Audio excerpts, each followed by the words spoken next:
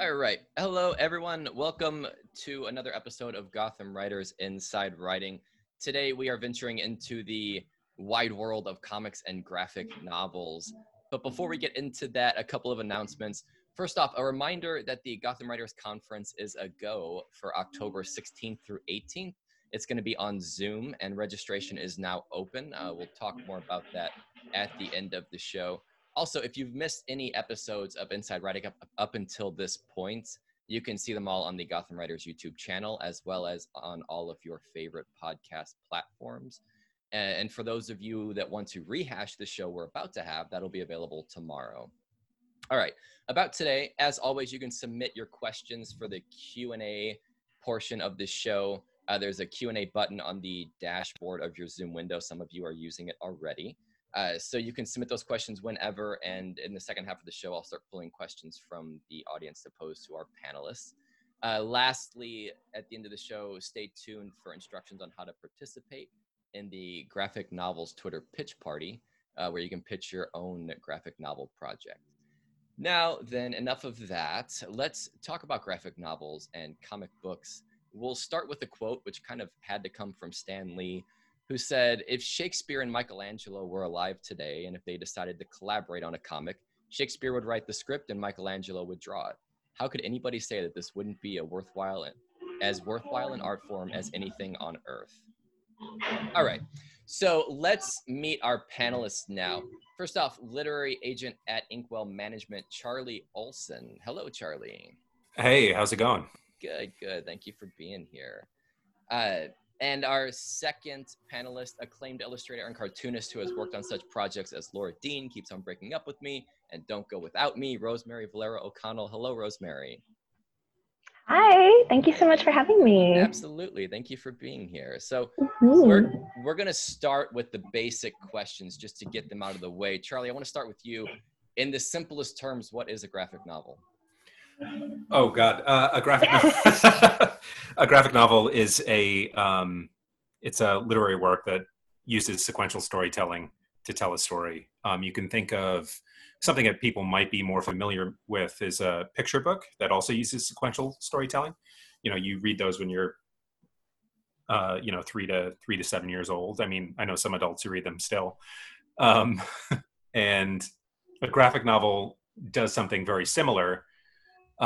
Except there's kind of a standardized form of it, using panels and word balloons to convey a story.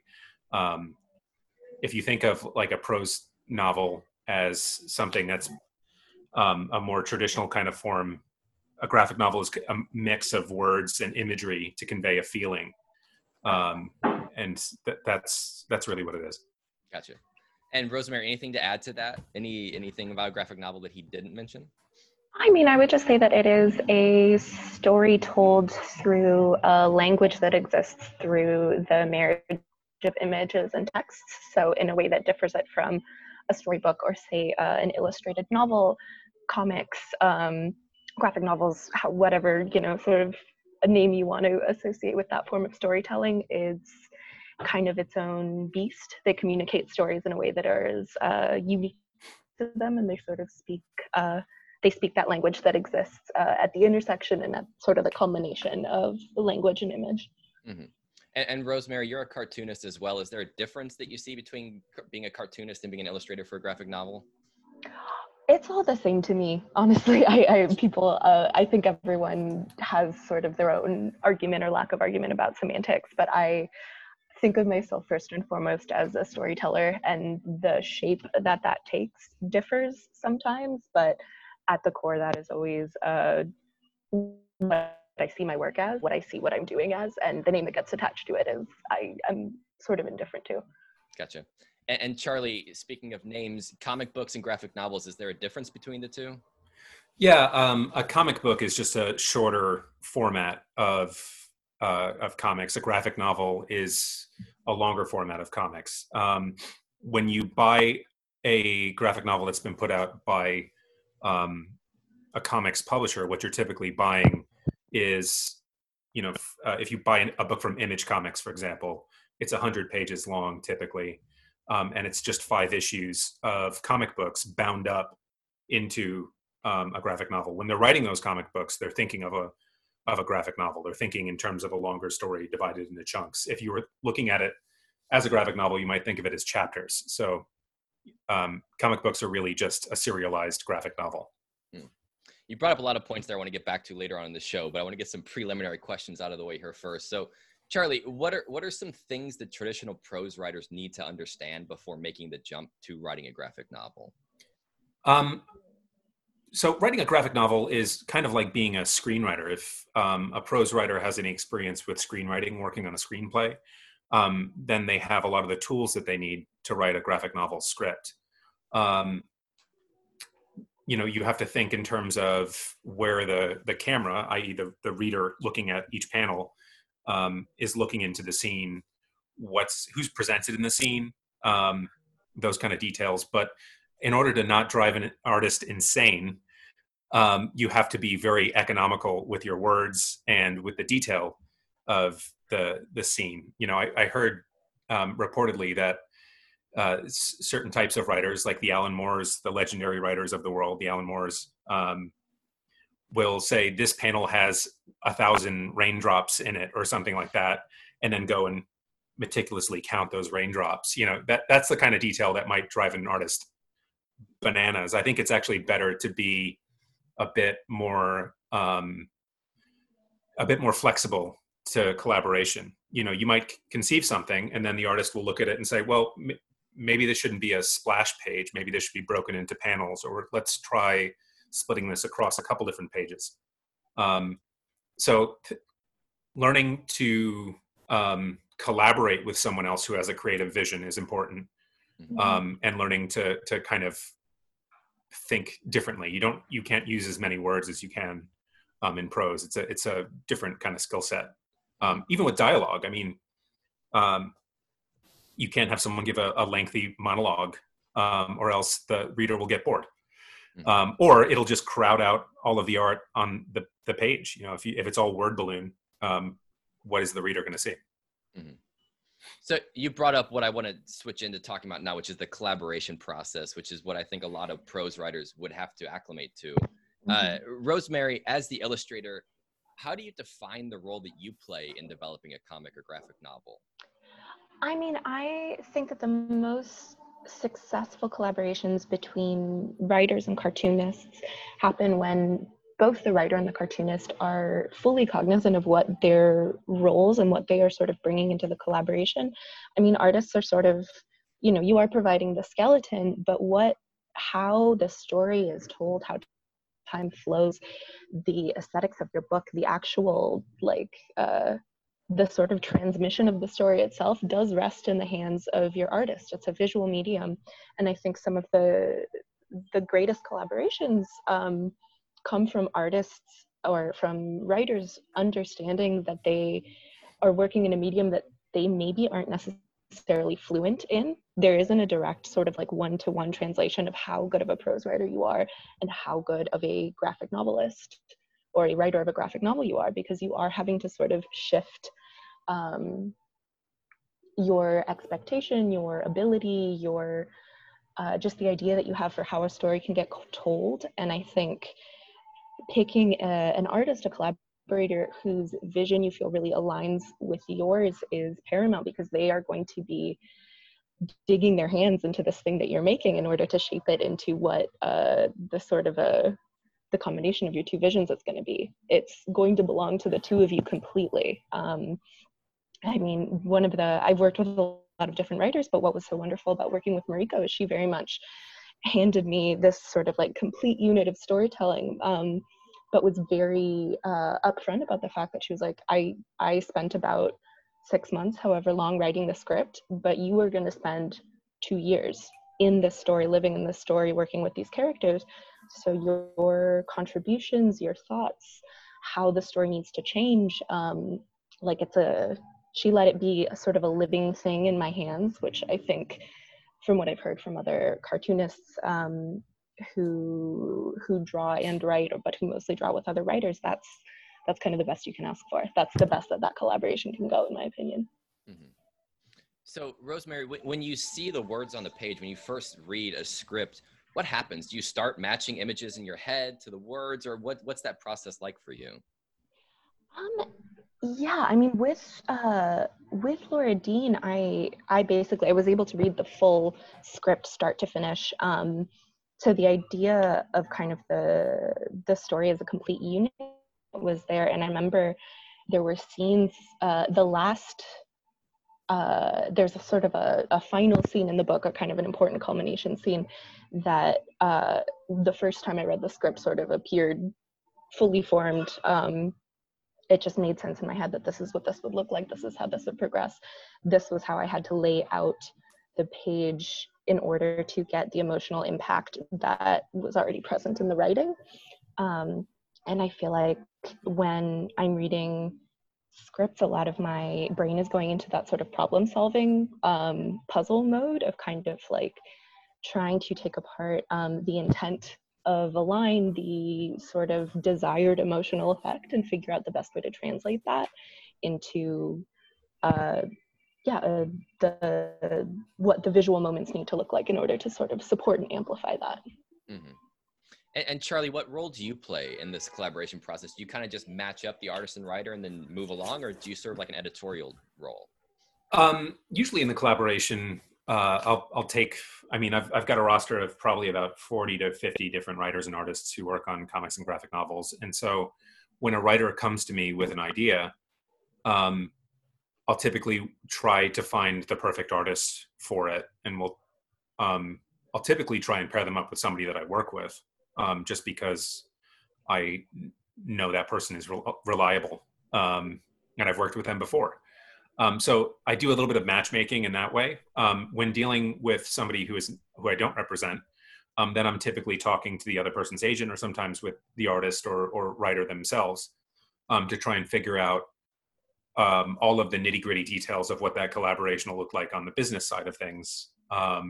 Or, what happens if there's a disagreement? Who has the controlling vote on something?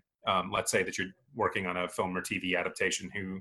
Who has the controlling vote? And usually you'd make it the person who originated the idea, the person who started the process. But I try and create a means of resolving conflicts that don't exist yet. And that's really what the collaboration is about, from my perspective. But then also, I do love to watch an idea turn into something tangible. So I've been known to lurk on my fair share of creative calls, just to absorb some of those creative brainwaves. And whenever you're matching writers and artists, is there a dialogue there? You just kind of tell the artist, this is your writer, tell the writer, this is your artist, or do you? Oh, there's definitely a dialogue. So typically someone will say, well, here's the look that I'm going for. They'll reference a comp title. And that's very important for the process of pitching too. We can come back to that, later on, but they'll say, well, I want it to have the feel of, and they'll name some book that they've read or some book that they admire. And we'll use that as kind of a starting point for finding an artist whose style might mesh. If you're going to work with somebody, if you're going to do a book that has robots in it, you want somebody who's good at drawing mechanical environments. If you're going to do, something that is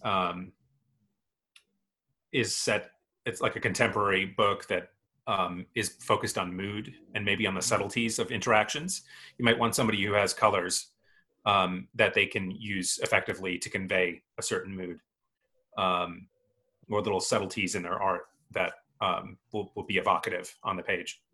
And so there are often times where I will pair somebody up or present an artist to a writer, and they'll just say, I don't understand this person's art. And then we go back to the drawing board and look for somebody else. And it's not a knock against that artist. It's just,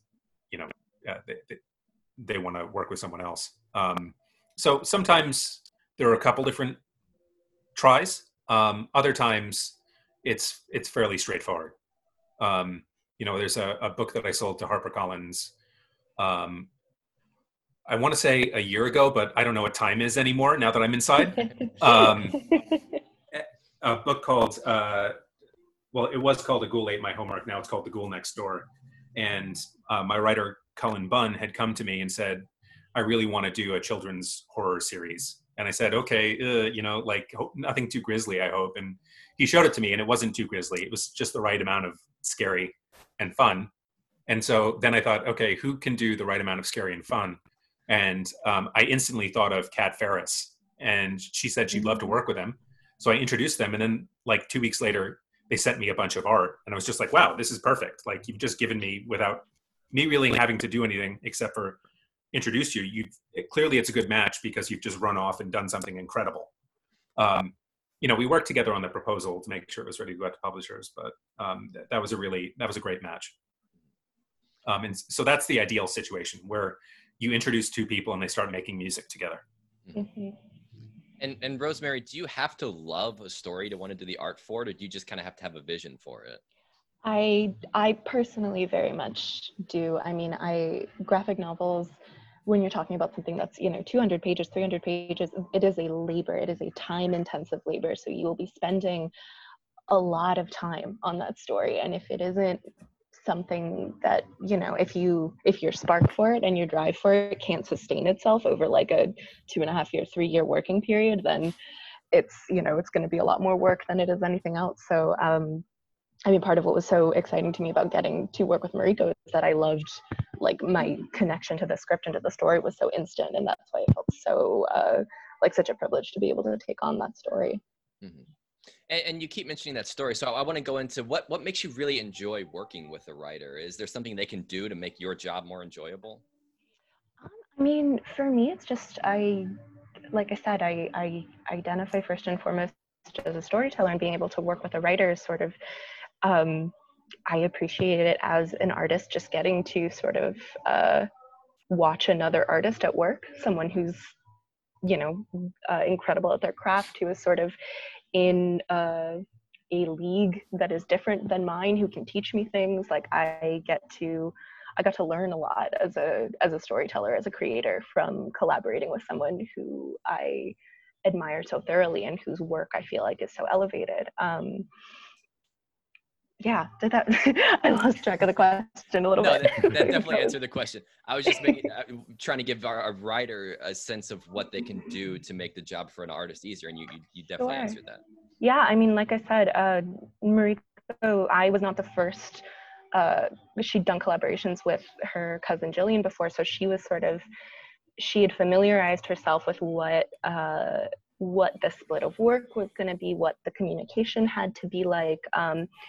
And I think she knew that being precious about sort of what she had written or what vision she had didn't serve the final product and didn't make it easier for us, that the story had to be sort of a very malleable and changing thing, because the iteration that she had presented would just, by the nature of having another person's hands on it, end up different at the end of the road. Mm-hmm. So, Charlie, I'm curious, when you're evaluating a query or a script, does exceptional writing win the day, or do you kind of have to know where the artistic vision is going with it? I think that exceptional writing is important. I recently signed up a brother-sister writing team who came to me out of my, I believe it was out of my slush pile. I was just kind of trolling through there looking for gems, and they pitched an idea for a graphic novel that has a supernatural element, and it starts off with a murder. And it starts off specifically on the very first pages with two teenage girls discussing the news that possibly one of their classmates, they're not really sure, was found dead and stuffed in a closet. And that's pretty intense. And I was like, ooh, that's pretty intense. I don't know if that'll fly. But the part that really pulled me into it was the sense of humor came across immediately in the first 2 pages of it, because the girls were talking about how she didn't have any tags on her clothes. She didn't have any identification. Nobody was really sure who this person was. And then one of the girls says, and she didn't have her phone on her. And then the other girl who was looking at her phone and just kind of tuning out her friend, like looks up and she's like, she didn't have her phone. That's so sad. And like that detail is something that made me go, oh, okay, now I know what the tone of this is going to be. It's going to be kind of a playful, but also, a playful, intense kind of horror mashup. And that kind of voice, I think, works perfectly for YA. And so that was enough for me to say, I want to see more and I want to talk to you. Mm-hmm. So the writing is important, and they didn't have an artist at that point. I ended up pairing them up with an artist. So I was gonna say, that's gonna be my next question, is if you don't have art, so the writing can carry it even if you don't have art with it. Yeah, the writing can definitely carry it. There are graphic novels that are sold just on script. I like to package things together just because I'm a visual person. And I think that when you present, you can read the storytelling on the page in a graphic novel script, but when you actually see it, when you see the work that someone like Rosemary does in sample pages, it's a much better sales tool. I have to be a business guy sometimes. It's a much better sales tool than just script, because they go, oh, that's the book. I can read it. I know exactly what I'm getting. My dad was a business guy, and he always talked about WYSIWYG. What you see is what you get. Like that kind of a deal. Gotcha. Last question about the collaboration process, Rosemary. Since it is a collaboration, how much are you willing to change to meet a writer's vision, or is that not something that happens? I mean, I've been fortunate enough, and I really do think it's fortune that most of my projects where I've collaborated with writers, I've been able to choose to work with writers whose work I'm already A, familiar with, but B, also a fan of, like someone whose vision I trust, which I think is kind of the only thing that really matters in a writer-artist collaboration. Is there has to be a lot of mutual trust in whatever choices, whatever edits, whatever shifts one of you wants to take. You have to be at a point where your creative voices are compatible enough that, like, if this needs to shift in this direction, I trust your judgment as a creator enough to sort of follow with you. And I trust your relationship with me and your respect for me as a co-creator, that like it will be a conversation. Like there will be no sort of like unilateral choices. Everything is always it's always a team effort, or in my opinion, I think it should always be sort of a living, breathing thing that we just keep passing back and forth between us and shaping together. Mm-hmm. All right, so we're going to switch gears a bit and talk about querying a graphic novel. So Charlie, a couple questions for you here. At what point should a writer query? You mentioned how a comic book series, a single comic book could be 20 pages. Can somebody query with just those 20 pages, or should they have the whole series, full script ready? If you're going to be querying a graphic novel as a writer, so first, the work of doing a graphic novel is the writing. A lot of writers aren't going to be happy for me to share the secret, but the writing is the thing that doesn't take the longest amount of time. Conceptually, you could spend years conceiving a graphic novel, but the actual scripting isn't as intensive as the creation of the art. Conceptually, in terms of the act of creation, like just the creative spark of it, it is. But in terms of like actual work done, an artist will sit at their drawing desk for hours and hours and hours to create a page or 2 pages of art. And they'll have to revisit that page at different stages to finish the art.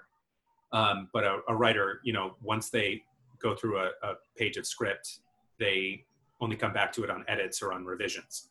And then they send it off through the ether to the writer and the editor. So for a writer who's querying an agent, you want to approach them with as much material as you can. If you're not going to have the full script, you should have a really compelling proposal. And to give a comp that writers might be familiar with, prose writers might be familiar with, a graphic novel proposal is essentially the same thing as a nonfiction proposal. If you're pitching a historical work, you're going to outline the scope of what the book is covering. You know, here's all of the history that it's covering, and then here's a sample chapter. And that's basically what you'd be doing to write a graphic novel proposal. You also talk about your experience, you know, your platform, how long the book will be, all that kind of stuff.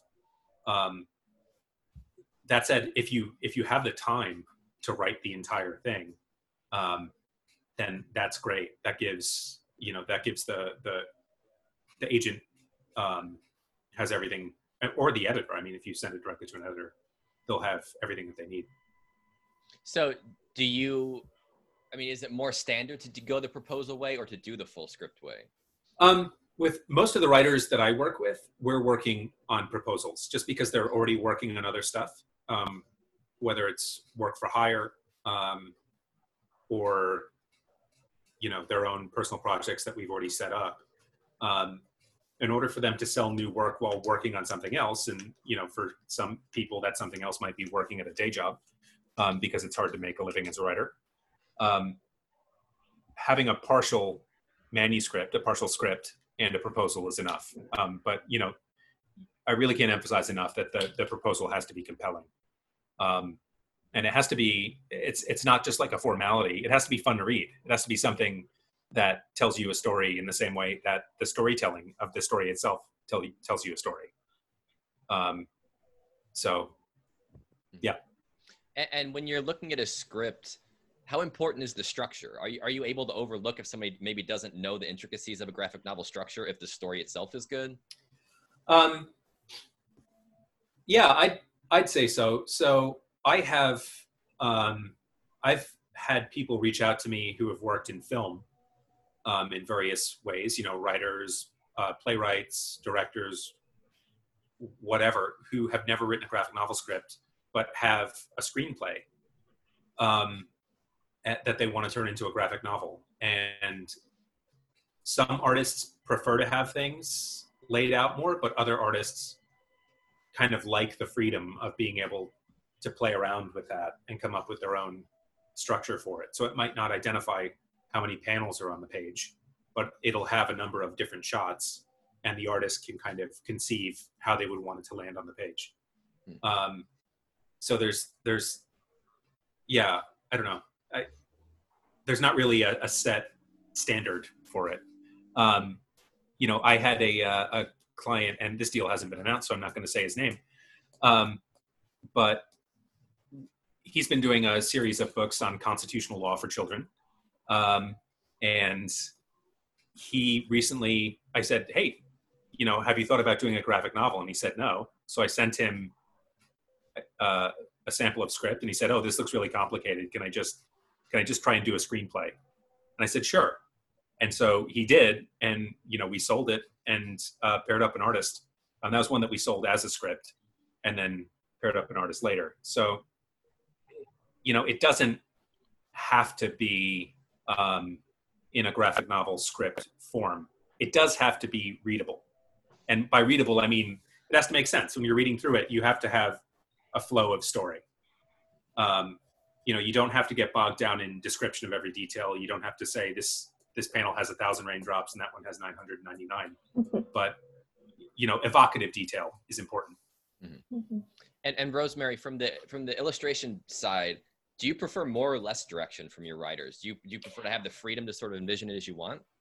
Mm-hmm. I very much, my personal preference is, and because I've worked with both. I've worked with writers who will detail, you know, they'll break down a page of action into how many panels it has to have, what has to happen in every panel. And then I've worked with, again, writers like Mariko, who the script for Laura Dean was basically presented like a film script. So I had a complete, sort of a richly detailed idea of what the story had to feel like, but it was my job, and in, you know, my opinion, that's sort of like what you are hiring someone like me for, is to do the job of translating that from, you know, the language that she is fluent in, which is the communication of this story as a piece of prose, to the language that I'm fluent in, which is the communication of this story as a comic. So for me, getting to have sort of the space to delineate how a comic needs to flow in order to have the desired effect. I mean, that's what I love about doing it, and I feel like that's, you know, the strength that your artist brings to the table in the collaboration. Mm-hmm. So Charlie, would you encourage writers to get an artist for their project, or is that something you'd rather do if they don't already have someone handy to just query it as a script and you can match them up? I think it depends. So it really depends on who the artist is. If it's your cousin's friend who likes Spider-Man or something, like I don't want to you know, every piece of art that you create is valuable just in the act of its creation, but not everything is commercial. And so you might have somebody whose art, you know, you admire, but who isn't a good fit for a story. So I would, unless it's something like really compelling, something that feels really fresh, oftentimes when somebody comes to me with an artist, I might look at that choice and say, oh, I wish that this was just the script. In that case, I might reach out to the writer and say, are you committed to this artist? Did you conceive the story together, or are you open to art suggestions? Because I don't think that we can sell this with the artist that exists on the page. So yeah, I mean, if you're gonna land a well-known artist or somebody who has an incredible expressive viewpoint, then great. If not, just stick to the script. Mm-hmm. And so say you get this brand new script in your inbox and you're really excited about it and you think Rosemary would be a great artist for it. At what point do you take the script to her? Do you like take it and say, is this something you'd be interested in, or do you reach out to the writer first and sort of lock them in and then move forward? There's a lot of communication that goes on in pairing people up. So first I'll go to the writer and say, hey, I have some artists in mind, or, you know, I have one artist in mind. Here's the person, here's what they've worked on. How do you feel about their art? They'll come back and say yay or nay.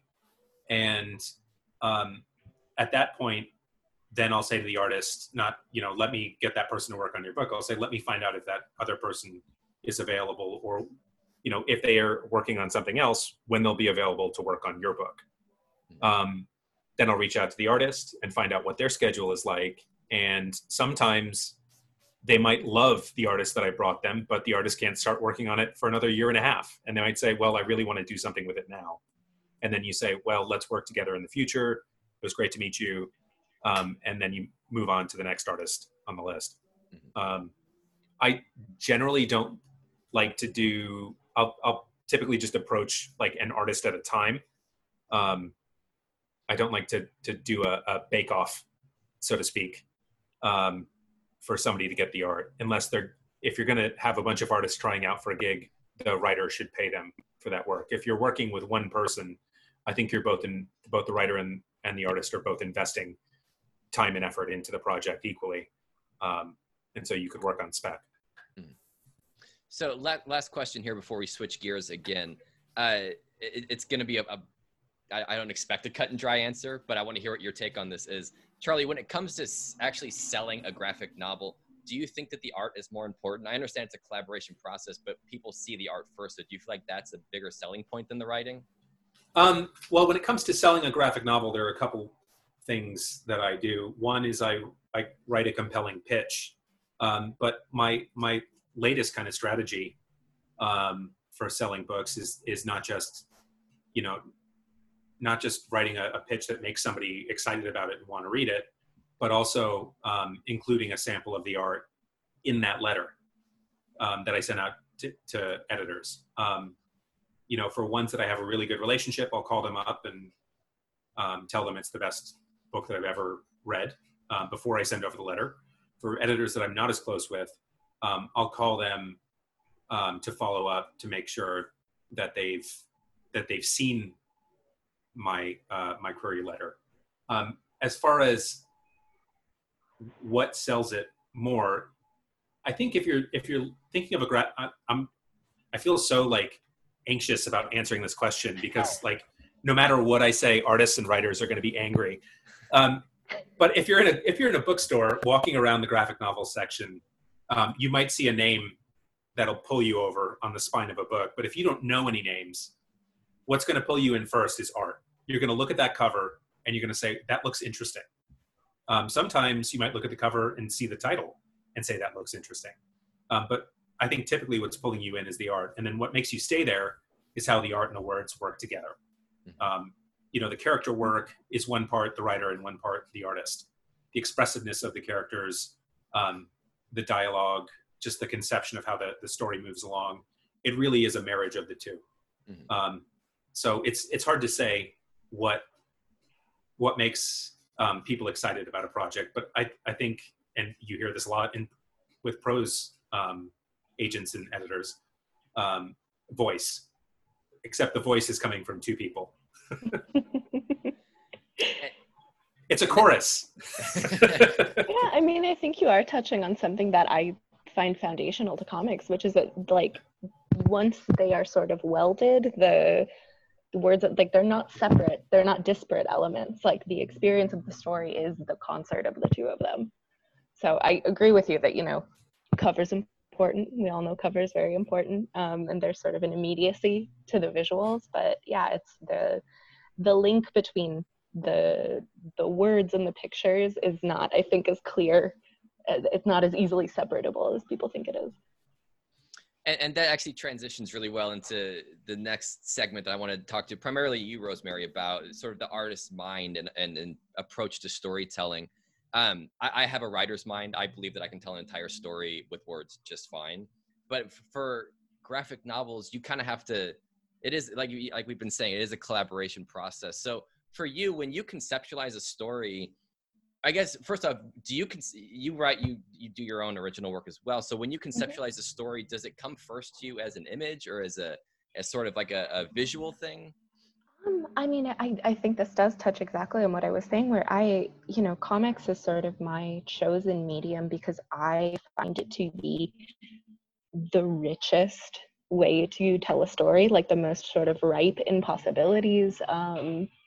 I think the potential of what you're able to communicate and how you're able to communicate it is infinite. And so the way that I think of stories has been for a while now, again, not a gray area between image and word, just because that's what I work in, is that gray area between image and word. Like, that's, where the stories that I tell happen to really exist. And so I don't really know if it's possible for me to think of one without the other. I mean, I do both. I am an illustrator and a writer as well as a graphic novelist. So I sort of like dabble in the separates as well as the unit. But I don't know. It's for me, it's always been kind of like, well, why would I? Like the sum of the parts of the two in my mind is so great and is so much more exciting than either of them as individual things, that why would I want to separate them once I know what they can do together, Mm-hmm. Yeah, that makes sense. And I guess the other angle of it that I find so fascinating is whenever you are given a script, at what point does that script also become your story? Like, is it something where you read it right away and you fall in love and you're like, this is mine now too? Or do you have to start drawing and seeing it come to life and then it becomes your story also? I mean, with Laura Dean, I read the script and then I had to, thumbnail out the whole book essentially. And during that, it still felt like, well, I'm adding my voice to Mariko's vision, but throughout the lifespan of working on the book, which was, 2 years total, which is not an insignificant amount of time to be on one project, it shifted completely. And I think there's a part of that that's like, I got to design these characters. I was like the architect of what they looked like, how they moved through the world, what their worlds looked like, how they looked at each other. Like, all of that came from me and was sort of executed by my hand. And I think it's very hard not to sort of like feel yourself getting intertwined with the story, and feel like it's parent when you're spending so much time with the project, and B, when so many things that are integral to what that book is came from me, like it's that the collaboration element of it kind of happens there. Mm-hmm. And I was actually taking a graphic novel class where they talked about how the action of a graphic novel happens in between the panels. So I'm curious, from an artistic standpoint, how do you choose what the panel is and what you leave to be imagined in between those panels? I mean, that's a very big question, because I feel like that's what I consider to be the work of comics, is sort of the choice of what to present, what not to present, how to present it. Time and its passage are sort of what happens in that space. I think one of the fantastic things about comics is, depending on your paneling, one page can be 100 years, or it can be half of a second. I think that that's sort of one of the things that I personally find the most exciting about the medium, and I'm struggling to think of the right words, but I don't know. It's in the same way that sort of the problem solving inherent in editorial illustration maybe is sort of like, how do I communicate this specific idea through this one image? Or as a prose writer, you're like, how do I have a vision for what this space looks like, for what these characters are like, how do I communicate that? I think that the inherent problem that you're solving in comics is how do I lay out the sequence of images on this page so that it has the desired effect. So the work of comics, what I consider to be sort of the real labor of it, is in those paneling decisions, and is in the sort of the design of a page as an aesthetic piece, but also as just an act of expression or an act of communication. Mm-hmm. And kind of riffing off that, because you've done these, like Laura Dean keeps breaking up with me, but you've also worked on ongoing series like Steven Universe, Gotham Academy. How do you go about matching your artistic vision to a series that's already in motion, that already has sort of an artistic vision going? Do you sort of try to acclimate to that, or just create a new brand for it, for the ones that you're illustrating? I think it's a tightrope walk between sort of knowing that you have been asked to collaborate on a project because of what you do, whatever your particular creative voice or vision or style is, but also, understanding that you are doing a job in those cases, and you do have sort of a larger boss or structure to kind of, I don't know, make your voice fit into. So with those, it's sort of the problem solving element becomes a different thing. It's sort of how do I marry what I'm naturally inclined to do with what I'm being asked to do. So it's about sort of finding the moments or the, I don't know, character traits or paneling decisions that are exciting to you within this sort of pre-existing structure or world. Mm-hmm. Thank you for the answer. Like I said, as a writer's mind, I know a lot of our audience is also writer predominant. It's nice to be able to see into the artist's mind and how you approach these projects as well. So thank you for the clarity in those answers.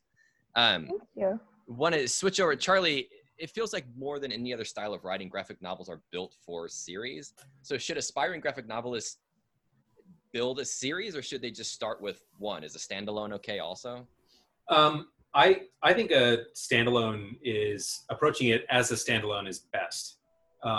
Whether you have a series or you're just selling a standalone,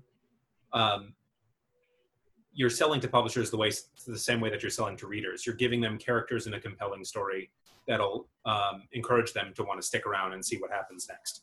Mm-hmm. You have to do a satisfying book. I know that I'm about to talk about Harry Potter, because I enjoyed Harry Potter. I know that JK has been in the news for some awful things lately, but that first Harry Potter book could have just stood on its own. If she hadn't sold anything else, if she hadn't had any other designs for where Harry might go, this boy finds out he's a wizard. He finds out what happened to his parents. He learns magic. He makes friends. And he fights off the return of an evil wizard. The end. It could have ended there and been satisfying for readers. The fact that it was a series is part of what made it so delightful, because it followed a very prescriptive kind of format.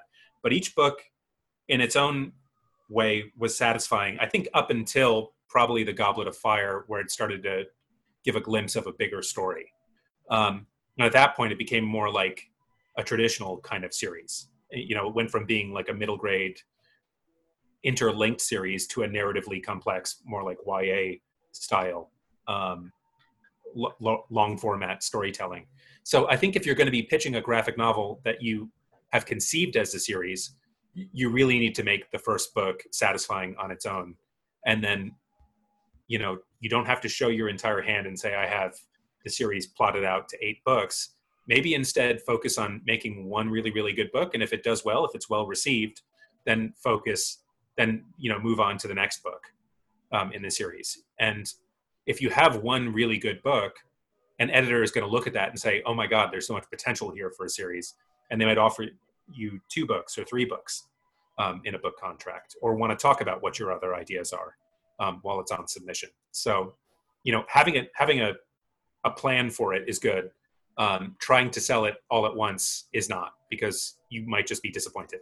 Mm-hmm. Or you might be focusing too much on the long game and not enough on what's actually being sold, which is the first book. Mm-hmm. So, Rosemary, do you ever see a plain non-illustrated book out there and think that you could illustrate it, that you could do a graphic novel version of it? And does that ever happen? There's, I think, a little part of me every time I read a book that I really like, that does a book that's evocative enough that that it makes me think visually. There is a little part of me that's like, oh, this would be fun. I could do this here. I could do this here. It's mostly just a sort of an interesting mental exercise, though, because I feel like, you know, if I'm reading a prose book, then that book, sure, there's room for adaptation, but that book already kind of exists as the perfect version of itself, which was the medium that it was, you know, intended to be in, the medium it exists in. So it's usually more of just like what could I do here? What could I, like, it would be fun to play in the sandbox, you know? Mm-hmm. And Charlie, I know sometimes I feel like books are reincarnated as graphic novels. Is that something you facilitate? Similar question. Do you see books out there that you want to see in a graphic novel, and can that happen? Yeah, I mean, I have worked on some graphic adaptations, and I think the thing about a graphic adaptation is it just can't be by rote. It's really got to justify its existence. Mm-hmm. You know, yeah. there are graphic adaptations where you can tell the publisher is just thinking, oh, comics sell well. The kids love graphic novels. Let's do one. And those maybe do well because they have a fan base who want to check it out. But the ones that I think do the best are the ones that there's a reason for it to be graphic. You know, like with the Adventure Zone, the series that I have going with First Second, that really lends itself well to a graphic novel. And Carrie Peach is an incredible artist and adds so much visual detail into each panel and so many, you know, background goofs and stuff that somebody reading that book is getting a condensed version of, I mean, each campaign could be 15 hours of podcast condensed into 200 pages. It's really distilled down to its best elements. Mm-hmm. You know, not its best elements, but its most basic elements. It's streamlined. You know, they're taking all of the things that might lower its wind resistance off, so it just streamlines and flows. All right, so go ahead.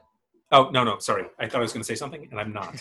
All right, so we're going to cut to our last question before going into the audience questions. Recommendations.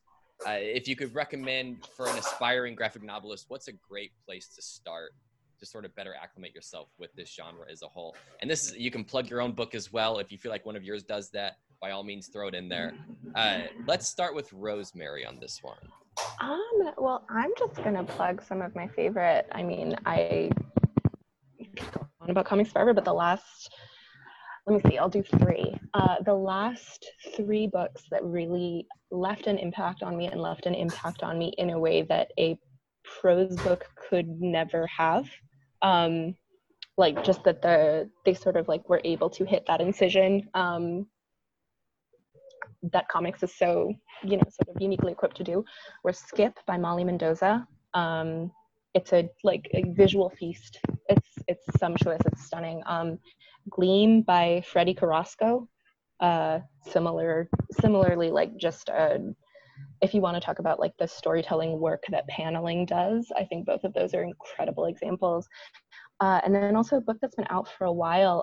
My mentor in college, Caitlin Skalrud, put out a book called Houses of the Holy. And I just think she's one of the best writers working currently. And I do think her particular blend of image and prose is done in a way that I think is unique and particularly compelling. So those would be my top three. Thank you. Charlie, any recommendations from you? Yeah, so I mean, I would say that you should start off reading Understanding Comics by Scott McCloud, especially if you're an aspiring comic storyteller. That's kind of the Bible of understanding how comics are told, you know, what the different panel lines mean, you know, how time works in a comic book. Like, it's all laid out very concisely and clearly. That book was just incredible. In terms of what I'm reading right now, so my client, Kyle Latino, just had a book come out called The Savage Beard of She-Dwarf that I'm very excited about. It's about a little dwarf she-dwarf who thinks that she's the last dwarf on Earth, or on, I don't even know if it's on Earth, it's whatever the planet is. And so she goes out in search of her people, and she's really good at fighting, and she's really good at taking baths. And it has beard wrestling. It has everything you could possibly want. It has a hawk, like war god, who wears a Speedo and stiletto boots. It's like a hawk-headed war god. It's just a visual treat that riffs and I think corrects some fantasy tropes in a really progressive sort of way. Just pure fun. And then I also am really into this webcomic called Heart of Gold by Viv Tanner and Eli Baumgarten. Oh, yeah. Yeah. Do you know that one? I do. That's a good recommendation. Yeah, it's just beautifully, sumptuously composed. It's got this painterly style, and the way that they use light is just stunning.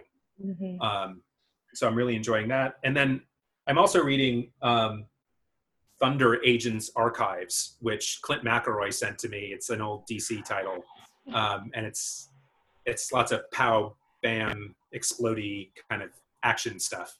I'm about halfway through it, so jury's still out, but enjoying it so far. It's a callback to the 70s and 80s.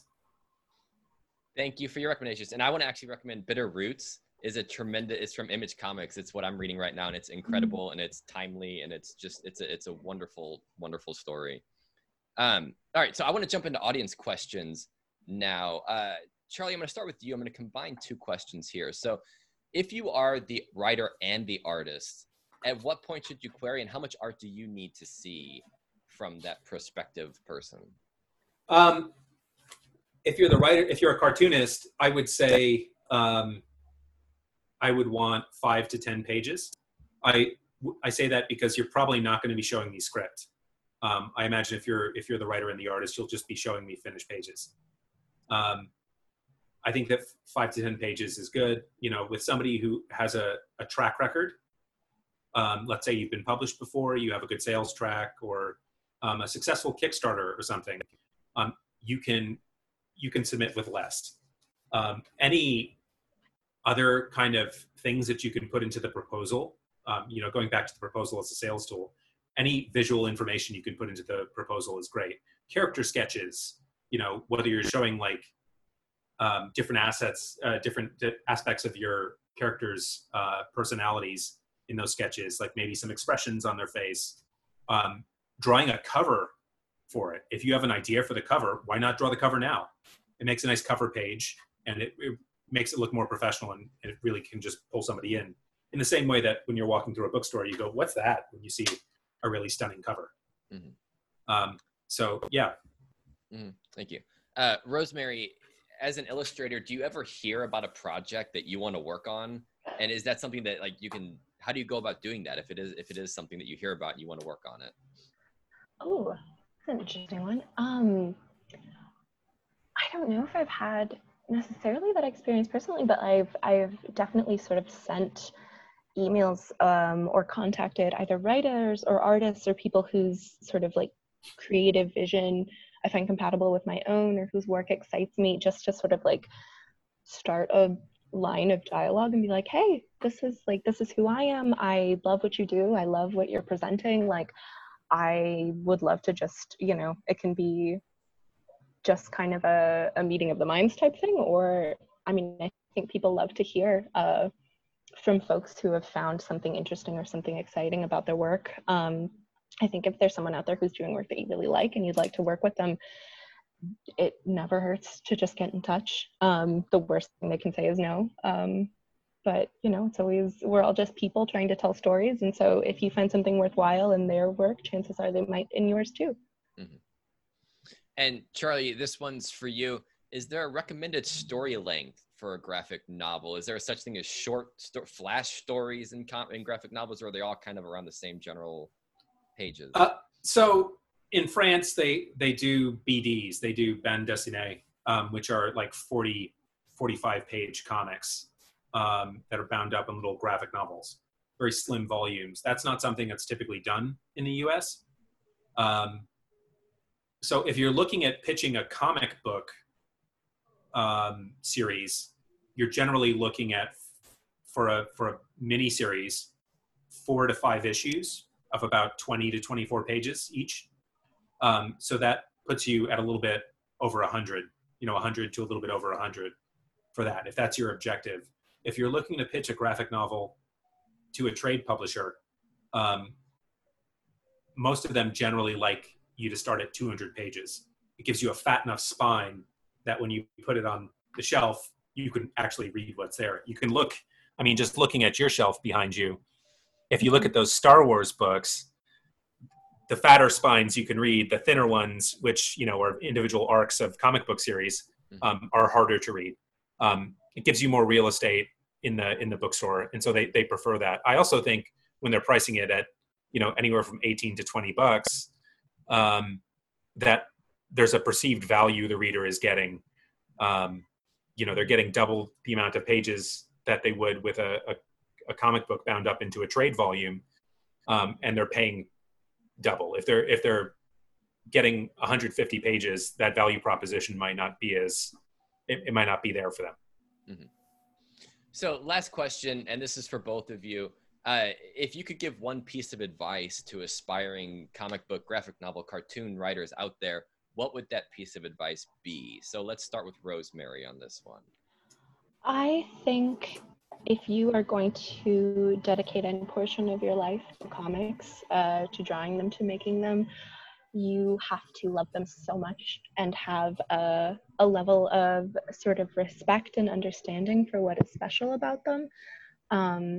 I think if you are going to make someone else, care about your work as much as you care about it, like really try to hone in on sort of what is both unique to what you bring to the table as a creative voice, and what does your chosen medium do to amplify that. And Charlie, advice from you? Read constantly. Be omnivorous. Read all different types of books. Inspiration can come anywhere. And when you're entering the business as a writer and an artist, you're entering the cultural conversation. You can't be part of the current conversation if all of your references are from 40 years ago or older. If your favorite book is The Great Gatsby and you want to pitch literary fiction, and you just keep comparing it to The Great Gatsby, editors are going to think there's something wrong with you because you're not participating in the current cultural conversation. You don't know what's being published or how books have changed. And I think that's important. When I want to unplug, I'm not typically reading a lot of comics now. I'm reading literary fiction or nonfiction or poetry, just because it kind of is a palate cleanser for when I go back to comics. So just read all that you can. Thank you both. All right, this is where I say goodbye to both of you before I wrap up the show. So thank you both so much for your insight and for being here. Thank you so much. Of course. This was so much fun. Can I just mention one thing before we Yes. go? Rosemary, I see a piece of art hanging on your wall there. Mhm. It's Dreaming of the Second Impact by Rebecca Mock. Yes, it is. And Great so when you were, eye. I have that hanging in my office. When you were talking about kind of inhabiting things that you're watching and kind of imbuing it with your own storytelling, I think that's a really excellent embodiment of that, because it's it's a very quiet scene, but it really communicates a lot about that Rebecca story. Mock is a master. Yeah, for sure. So anyway, sorry. That's all right. Thank you. Thank you both. Thank Thanks. you so much. Absolutely. See you later. Thank Bye. you. All right. So for those of you who want to get involved, I'm going to tell you about the Twitter pitch party. So if you've been here before, you know the drill. But if you have a graphic novel, cartoon, comic book series of your own that you want to pitch, we're doing it again on Twitter. If you include the hashtag #PitGotham, you can pitch your series or standalone, and I will send the pitches on to Charlie for feedback. So a couple tips and tricks, guidelines to follow. Make sure you condense your book into a single tweet. Multiple tweet pitches are not allowed. If you have more than one idea, though, you can pitch them as many as you want, as long as they're in separate tweets. Also, since this is graphic novels, feel free to include an artwork or a collage or whatever. If you think that's going to contribute to your pitch, then definitely include that if you're the artist as well. Also, a good idea to have comparable titles. Just really easy to sort of center the agent's mind on what it is you're pitching them. Tip here, focus on what makes your book unique. Usually that's the protagonist and the main drive of the plot. And then make sure you end with a hook, something to entice the agent and leave them wanting more. Lastly, and most importantly, make sure you include the hashtag #PitGotham. If you do not include that, I can't find your pitch. So make sure that you include that pitch. You don't have to tag anybody. As long as you include that hashtag, I will find it. You have until Friday at midnight, and feedback usually comes within a couple weeks or so. Lastly, as I mentioned at the top of the show, the Gotham Writers Conference is going this October 16th, 17th, and 18th. It's going to be on Zoom, but it's going to be the same structure as last year. If you have a project to pitch throughout all the genres, you'll have 2 top agents in your field at a table with you. You'll be spending 4.5 hours with them.